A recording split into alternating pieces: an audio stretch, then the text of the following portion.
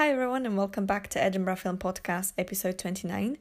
In this episode I talked to one of our MSc students, Elisa Teneggi, and we discussed films and TV shows we've been watching over the lockdown period since March. We mentioned shows like Unorthodox, Dark, Normal People, and films like The Hitch-hiker, The Lunchbox, Emma, and many others. Hi Elisa, how are you doing? Hi Kat, I'm doing fine, thank you. Welcome back to the podcast. We had you on a while back. I think it was still last December, right? Oh, was it? I thought it was like February, but you're right. I think you're right because we were still on campus, and obviously it's been a while since that happened. So, thank you for coming back on. It was my pleasure. Thanks for inviting me. Thank you. And so today, I think we're just going to be talking about what we've been watching basically during lockdown because it has been 4 months. We had so much time, supposedly, to watch all the things that we wanted. So I'm just interested to see what you've been up to and like what you've been drawn to. Is there anything like, extraordinary that you came across and you're like, wow, I never thought I'd watch this? Or and did you find that you wanted to watch more stuff, or was it that you felt more like, oh, I just don't have the headspace for it? Yeah, that's a very good question, actually. In fact, I just wanted to mention the fact that lockdown has been like an immensely disruptive thing that happened like in everyone's life. But at the same time, being a kind of a movie geek, since I'm in film studies, and it was pretty good in some respects because I finally had time to catch up with everything that I never had the time to watch. So yeah, let's start from something I've watched. I've been watching a movie actually, and that is Lil Cancan. I think it is pronounced that way, but well, it's French, so I'm not really sure about that. But basically, this is like a TV film or a very short mini series that Bruno Dumont shot in 2014, and it came to the fore only, I guess, some years afterwards, because like Cahiers du Cinéma, the magazine, inserted it in the list of the best picks of the decades for the years between 2010 up to 2019. So that was really something.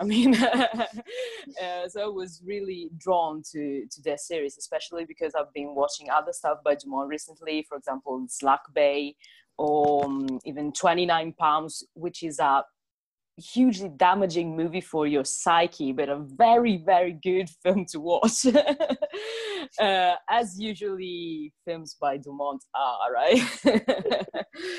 So yeah, this was very wholesome for me, since I'm a huge fan of David Lynch. And it had that kind of Twin Peaks vibe in a way, meaning that small town situation, but at the same time, it's not David Lynch, of course, it's another director. And Dumont really has this thing about him that he is really obsessed with the shape of the human body, and especially of deformed bodies, or like you could say non-conforming bodies in a way. And this really stands out in Lil Cancan. In fact, he uses actors who weren't even actors at the time, who really had physical problems, and that was actually a really debated issues when talking about the series, because some voices were raised about the fact that maybe Dumont wasn't really entitled to do so, but then he treated them like actors, and the fact that he chose that kind of people was 100% functional to the whole aesthetic and representation in the series. So I like that choice of his. I like the way he uses the body of his actors. And another thing that I love about him is that he has an obsession with the northern France, like the northern regions of France, and especially with the accent of people from those areas. So even if I knew a little more my French, let's say, so I wouldn't be able to understand that because they speak so fast and such a very condensed dialect. And it all ends up in the end to the deadpan atmosphere of his productions, and which is something that I really love, I really enjoy seeing works by Dumont. It seems to me that you do have this kind of I remember when we spoke in December or whatever, when we had you on last time, and we were talking about Antichrist, right? And I remember being very much like, no, get that away from me. Whereas you seem to really navigate towards the kind of dark, Twin Peaks, Antichrist, that kind of, so it really makes sense that, this would be on your list.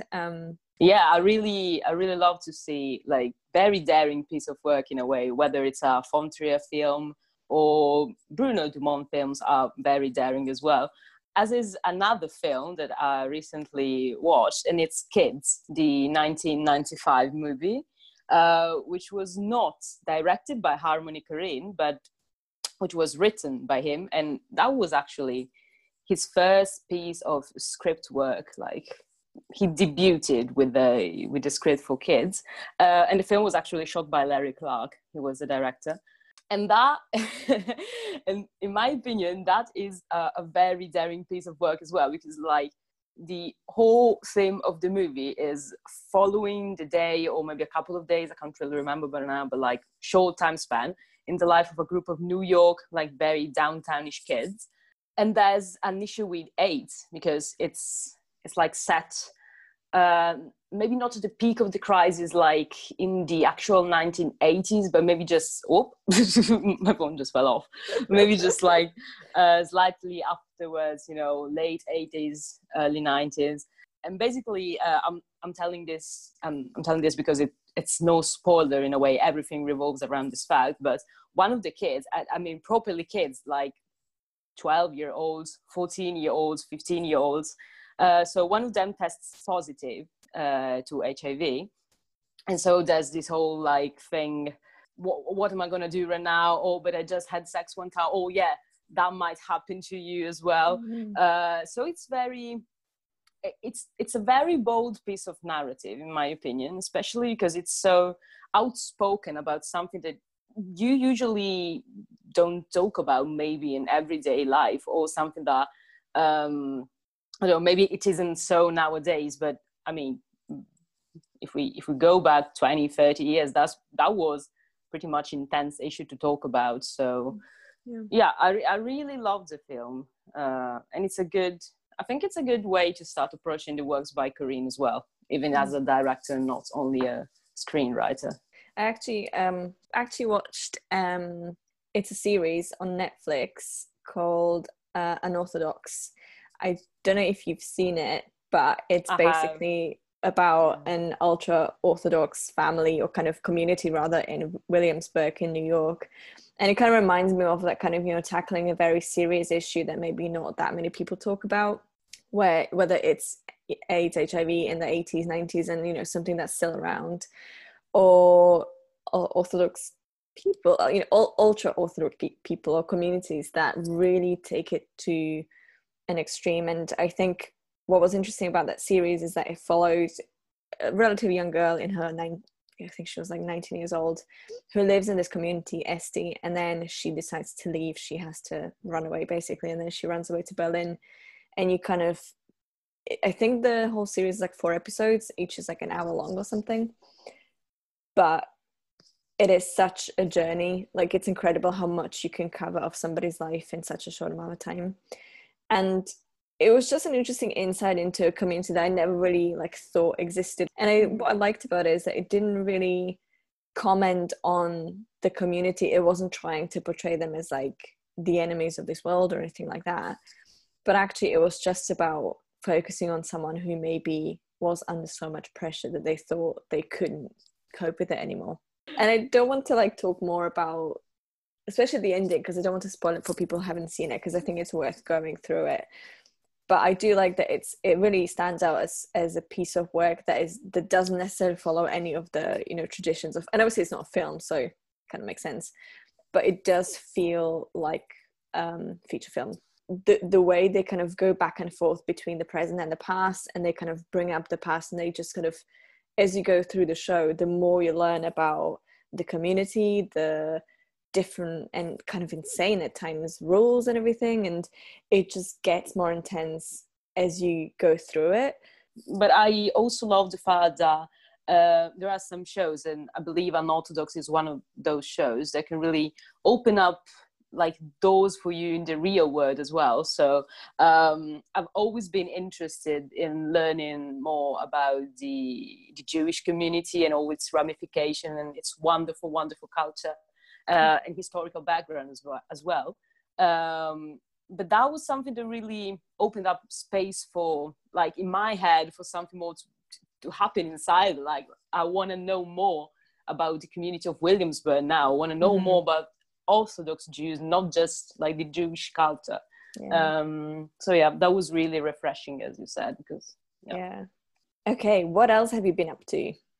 Well, talking of Netflix shows that are definitely binge worthy, I have to mention Dark for sure. I don't know if you have been following the show. No. You're not. Okay. So last and third season of the show came out just this June 2020, and I rushed headlong into that because I've been following the series since it first came out, like 2017.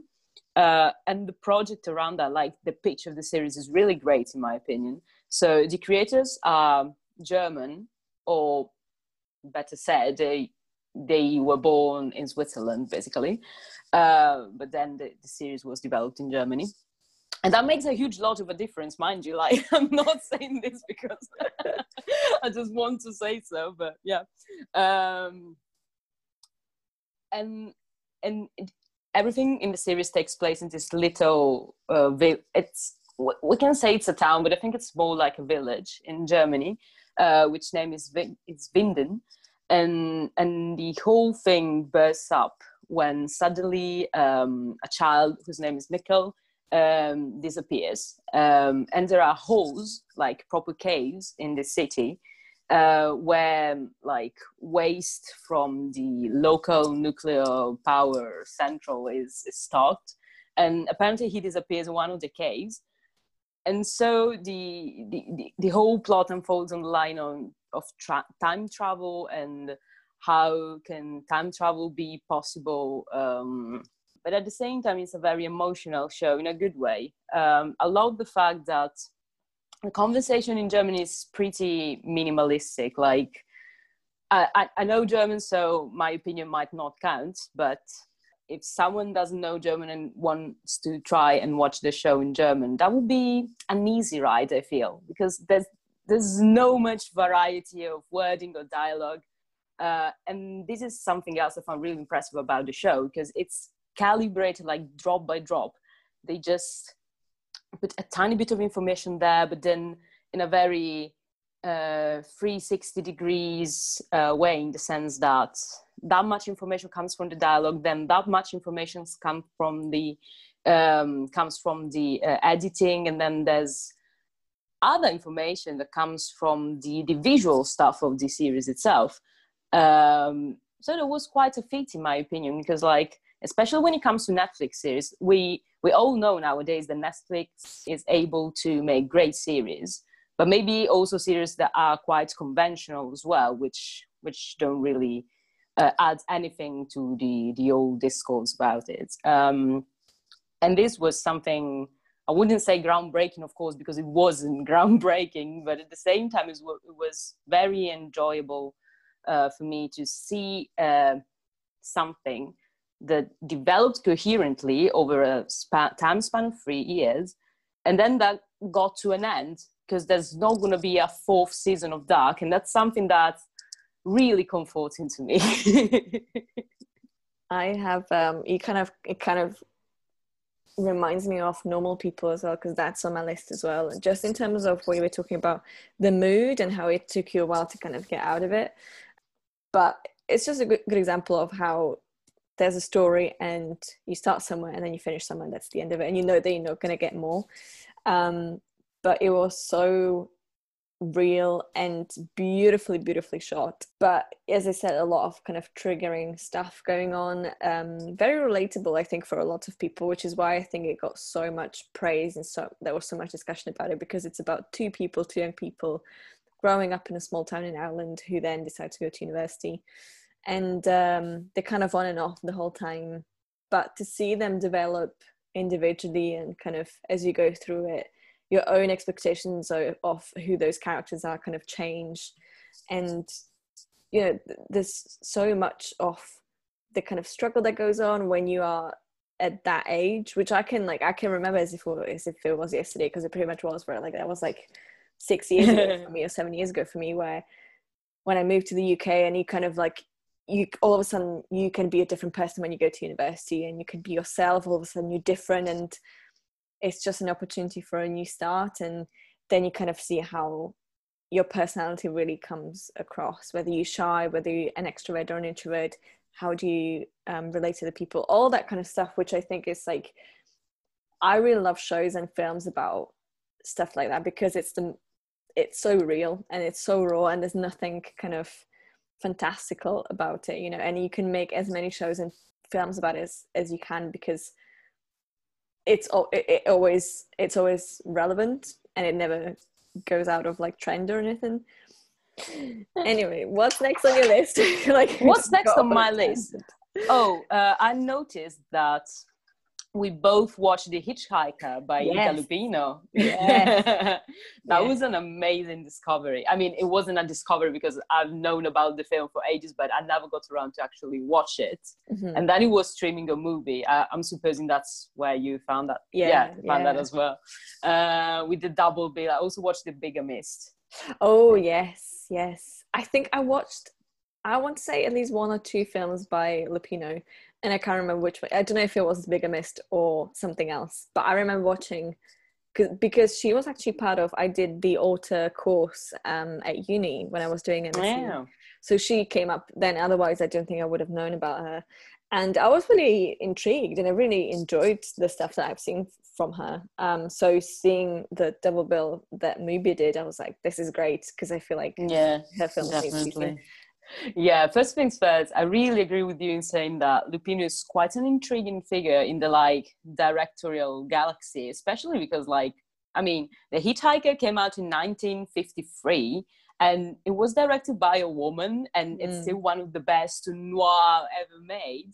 So who was Ida Lupino? How come she had the, let's say, she had the power, or could she made her way through like all the patriarchy of the industry in the 50s, and then get to like shoot this amazing movie in the US. So that was pretty impressive, and I really loved the movie, especially because it reminded me of some of the Hitchcock films that I love the most. And again, Hitchcock pops up inevitably, but yes. For example, either Rope or Psycho, where you would expect the mystery, or maybe the solution to the mystery, to come right at the end, because there are thrillers, there's mystery film, the tension. How come? How can you like keep the tension rising if you like spoil everything just right at the beginning? And that's how it works actually. Like Marion Crane blown off like beginning of Psycho. Rope, you already know what's going to happen. I mean, because that's what had already happened.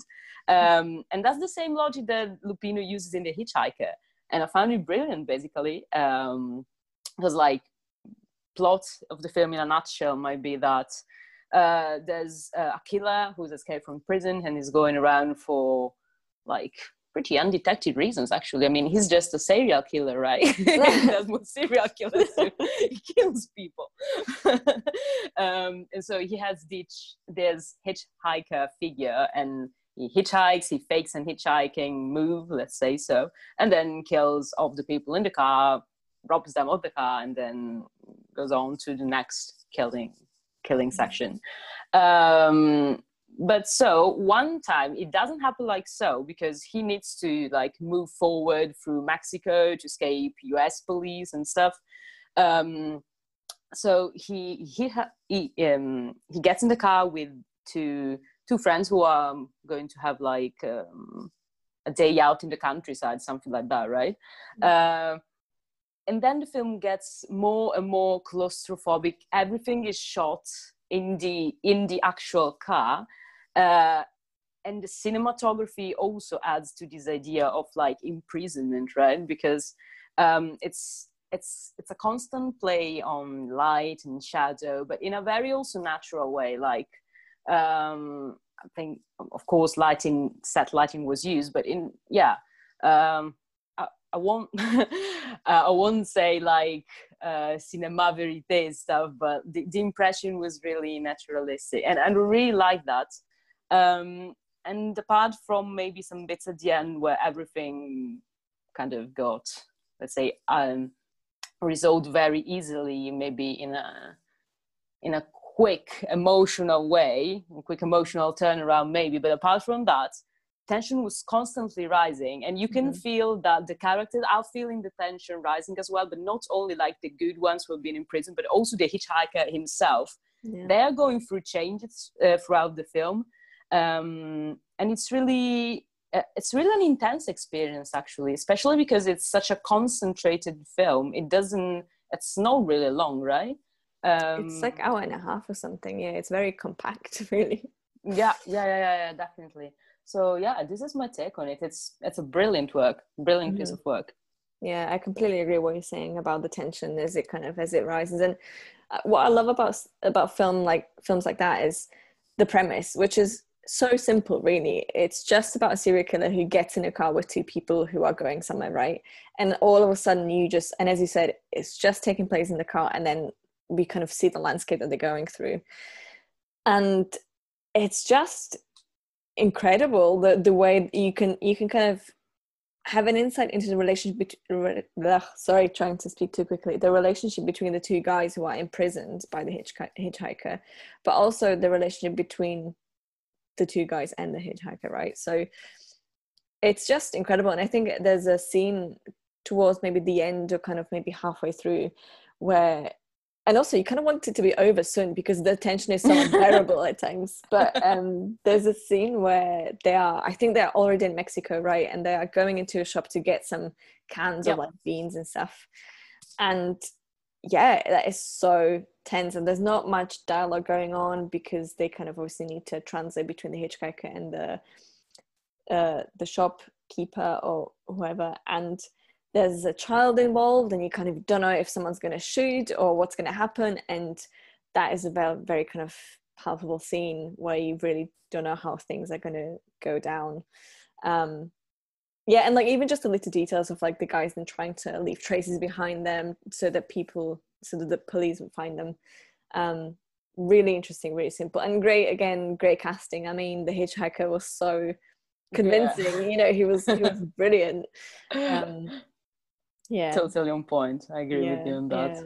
Yeah. So did you see the other the Bigamist as well? Did you say that you saw that one as well? Yeah, I did. It's a much different kind of movie from The Hitchhiker, but it's still very enjoyable as well. And Lupino plays one of the lead roles in there as well, which I always find it interesting when I see a director who's also starring in their own films, because like I keep wondering how do they do so?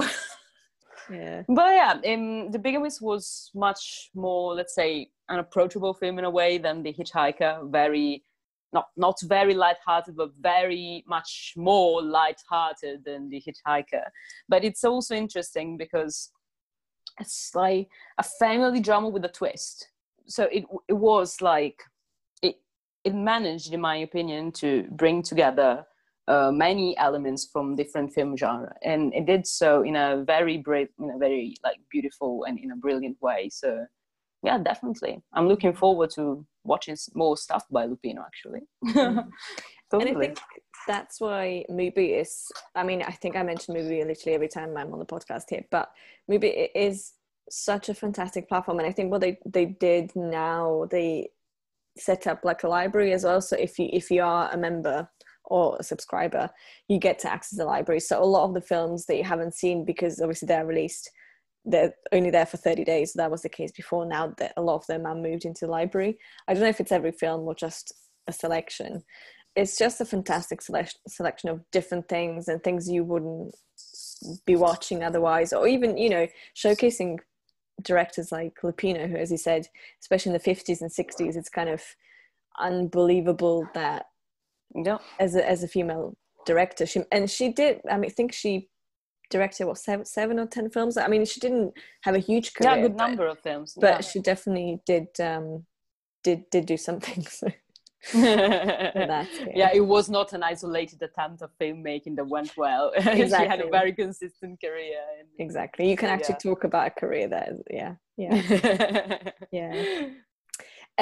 Well, speaking about movie, actually, there was this film called Emma that came up, and it's funny. It was Instagram that kind of pushed me to watch it, because Instagram started giving me ads for movies. Oh, that's so boring. They pissed me off so much. But it was like a 30-second clip off from that film, and I was like, okay, do you know what? I do have access to movies, so why not watch it? So this is a Chilean drama by Pablo Larraín. I probably got that pronunciation wrong, but it is about a young dancer who separates from her partner, with whom she adopted a kid called Polo. And it's kind of difficult to talk about what the film is about apart from that, because it's a lot of just kind of, there's a lot of dancing, there's a lot of like fire, like just playing with fire, and a lot of sex, and it's a bit like, I find it a bit difficult to watch, but it is just mesmerizing. There's something about it. It had such a punch to it that I remember once I finished it, and sometimes when you put on a film in the first half hour, you're like, oh, I'm not sure if I want to finish this. And this time around, I was like, okay, let's just do this. And by the end of it, I was completely hooked. I was in the world of the film. And then days after, honestly, like for 2 weeks, I could not stop thinking about that film. So I would just highlight it as something that was super interesting. Fantastic soundtrack. The location where it was filmed as well, it kind of adds to the dynamic of the film. It's very dynamic. It's almost aggressive at times, but beautifully shot and very kind of jittery almost. It feels like, not that the way it was filmed was jittery, but in terms of the actual story, at times it was a bit tricky to piece together, and you kind of felt like you're on edge because you don't really know what's going to happen, and it wasn't the kind of typical linear storytelling, at least in my opinion. And then some other movie highlights were The Lunchbox for me, which again is super simple premise, about this meal delivering service in Mumbai. A woman called Ila sends her lunch to her husband, but it doesn't get delivered to him, but to someone else. And then they develop a relationship through leaving notes for each other. This one actually features Irfan Khan, who passed away not that long ago as well. So, which is why I think Mubi actually featured it that month. So those were just some of the, thanks to Mubi, otherwise I wouldn't have seen those, but they're really good picks. How about you? You have a few films? So I haven't picked anything else for podcast purposes out of Mubi, but that doesn't mean that I haven't been consistently watching Mubi for the past 4 months. Actually, it's all the contrary, but a very good film that I watched recently was Bad Tales, which is the Italian Favolacce, which won the Silver Bear for Best Screenplay at the Berlinale this year, back in February, I guess. I can't remember whether it's March or February, but anyway. So the directors of Bad Tales are actually proper shooting stars in Italy at the moment. In fact, they are very young. They are minus 30, basically. I think they are like 28 or something, because they are twins, so they have the same age. And were born like around Rome, and they started making movies by themselves. Basically, they were self-taught directors. This was like 2018. Yes, I think that was 2018. Their first movie came out, and it was called, in Italian, the title is La Terra dell'Abbastanza, which literally means the land of the enough.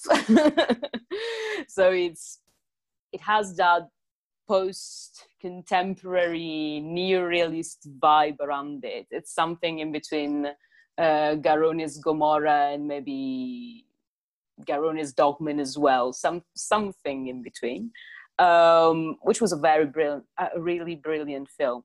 But it was very lively. It had a great pace. The cinematography was great as well. So as a cinematic debut, was totally brilliant. And they confirm this trend of like being able to make great movies with these bad tales. The story is quite different. In fact, it's not about poor working class people and dudes anymore. It's just a small town.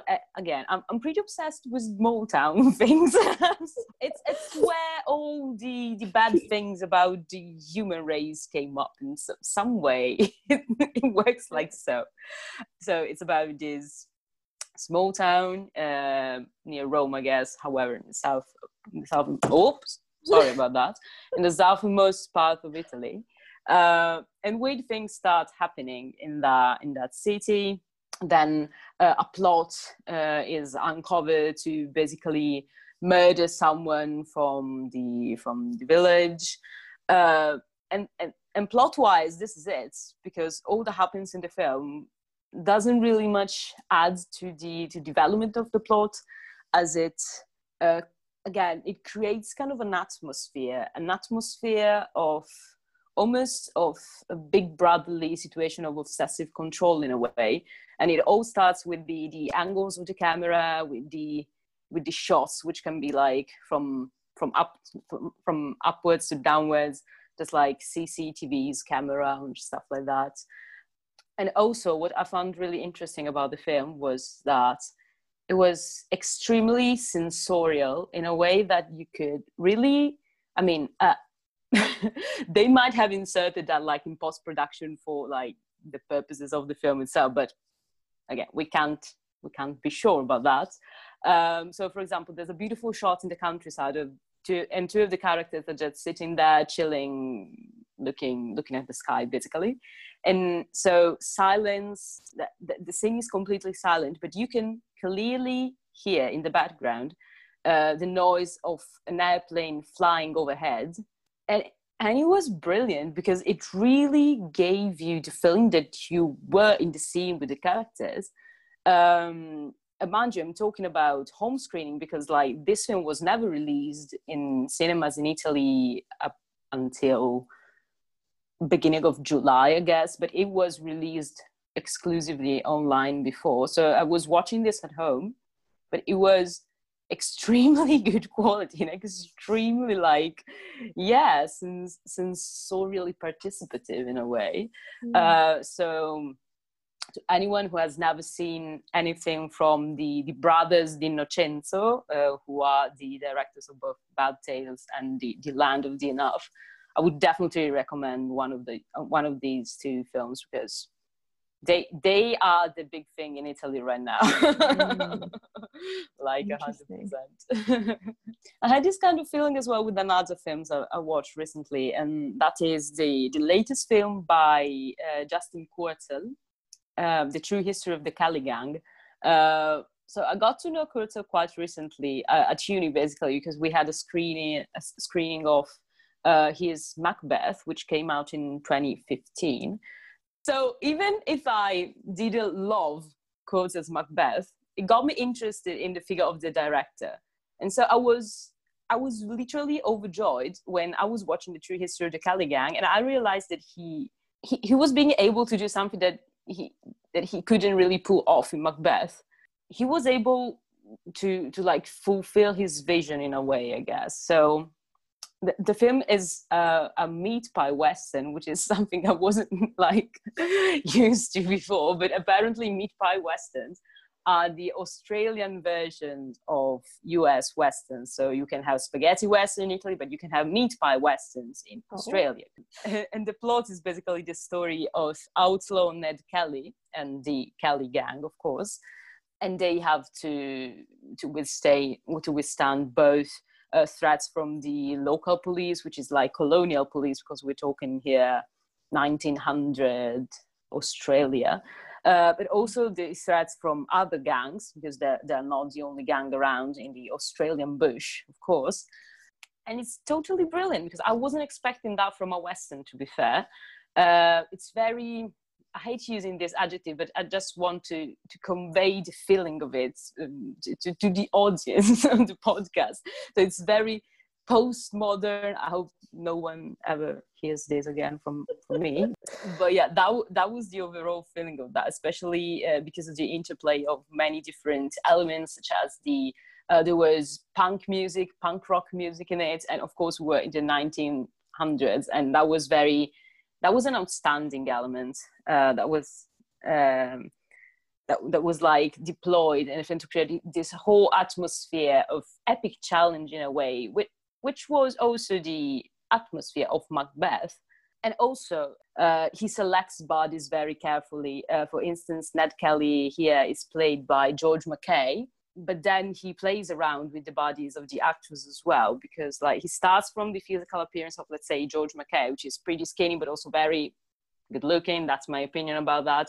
But then he can have these very fierce, very bright eyes at the same time, and then he paints him all over with black, like coalish stuff. He has his characters cross-dressing basically, and that's extremely modern and extremely not modern at the same time. I mean, of course, if you were a bandit and you didn't want to be recognized by someone else, maybe you would dress like a woman if you were a man. So that's so obvious, but that's so groundbreaking nowadays. So this film is full of elements that I fell in love with. So I feel like I should recommend it 100%. I've been trying to watch more animated movies as well. What with, like, for example, Ghibli studio films being fully uploaded on Netflix. So, for example, I watched Totoro. I did a rewatch of Spirited Away, which is always great. You can always learn something from that film. But at the same time, I have to admit that I've been concentrating much more on another Japanese director of anime, who sadly was, because he passed away some years ago. But his name was Kon Satoshi. So I've been watching Millennium Actress by him, but also Paprika and the Tokyo Godfathers. He really likes to play around with the idea of reflected image as through in a mirror, or just basically taking the screen of the TV, of the laptop, the cinema screen as well, the silver screen itself, as a counterpart for everything that the characters in the films are experiencing in a way. And at the same time, he manages to break the infamous fourth wall, so to say. So you as viewer are fully taken into the mechanism, so to say. And what I really enjoy about his films is that you can never be totally sure of what's actually going on, because it's like, it's such a nice box of dreams and everything you can think of. And that's what literally happens in Paprika, where the plot is based around cyber attack, cyber war, basically. But then you have to win the war by winning the dream in a way. So yeah, it's really great. I like that. I really want to get more into animation, and what you mentioned, Ghibli Studios, obviously, and I've never really been into it. Like, that's a genre of filmmaking that I was never really attracted to, and never really tried it out. And then I watched Princess Mononoke one afternoon, and I was blown away. Definitely an area to explore. Okay, so that's the end of your list. I want to mention a few films very briefly, just because I think they're worth a mention if anyone's looking for things to watch. So I caught up on Portrait of a Lady on Fire, which I know that was in the cinema a while back, but I just completely missed it. Beautiful, beautiful film. I mean, yeah. It's hard to explain how beautiful that is. I would just say that it's a very kind of slow film that's very observant. Critics mentioned female gaze a lot when it comes to this film, and I think for me, what female gaze, especially in this case, means is just this kind of non-violent, kind of non-interruptive gaze when it comes to scenes where, you know, you have nudity, you have sex, but it's not this kind of purposeless thing. It's not like, oh, we're just gonna use this cheap reason so that we can put in a kiss or a bit of a boob or something, you know. It's not like that at all. It's very gentle, and it's just very observant. So that's definitely like one of the best films I think I've seen this year. And then we have Pain and Glory, Great movie as well. Great movie as well. Again, very interesting combination of flashbacks and kind of vignettes from the past, and combination of that and the present. And also Antonio Banderas, I think, was fantastic in this film. I mean, I haven't really seen that much of his work. I only know him from The Mask of Zorro. I don't know if anyone knows what that is, but that was very popular on telly when I was in Slovakia. I can raise my hand. Yeah. Coming from Italy, that was very popular. Right? I don't know what it is. I think it's all about Mediterranean countries, you know what I mean? And then I also watched Emma, the film based on Jane Austen book. Fantastic cast. I was maybe expecting a bit more from that film. It was very pleasant, but maybe just didn't have that punch that I was expecting. But best performance was given by Bill Nye, who plays a character who's constantly hounded by drafts, and it's just great. I feel like if they didn't put that in, it wouldn't be worth watching. But his performance with this kind of lanky, very awkward body, I mean, you talked about focusing on different bodies before, and I think this is a very different example, but just fantastic. Yeah. And I actually wanted to mention one more series, and that's Big Little Lies. The second season came out I think a while back now, but I don't know why people don't talk about this show a bit more, because I think it's fantastic. Cinematography on point, cast phenomenal, and the story, I mean, it's a hard watch. It's not like easy peasy, and especially the first season is very triggering, I think, for people. There's a lot of abuse going on, kind of toxic relationships. Second season is, I think, less intense, but equally as hard to watch. And it's just, again, it kind of takes place in this little town somewhere in like North America. It's about people who are very rich, and then some people, there's a lot of loss going on, whether it's loss of people, loss of money.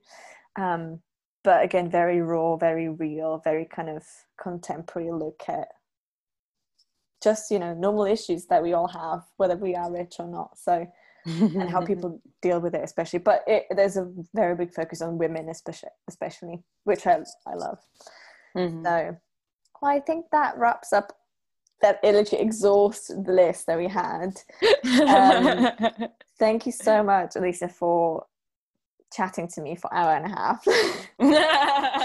It's been great hearing your selection and what you're into and what you've been enjoying. I hope whoever is listening can just maybe pick a few and give it a go and see what they think. I mean, most of these films were either available on Netflix, Mubi, or maybe widely available, let's say.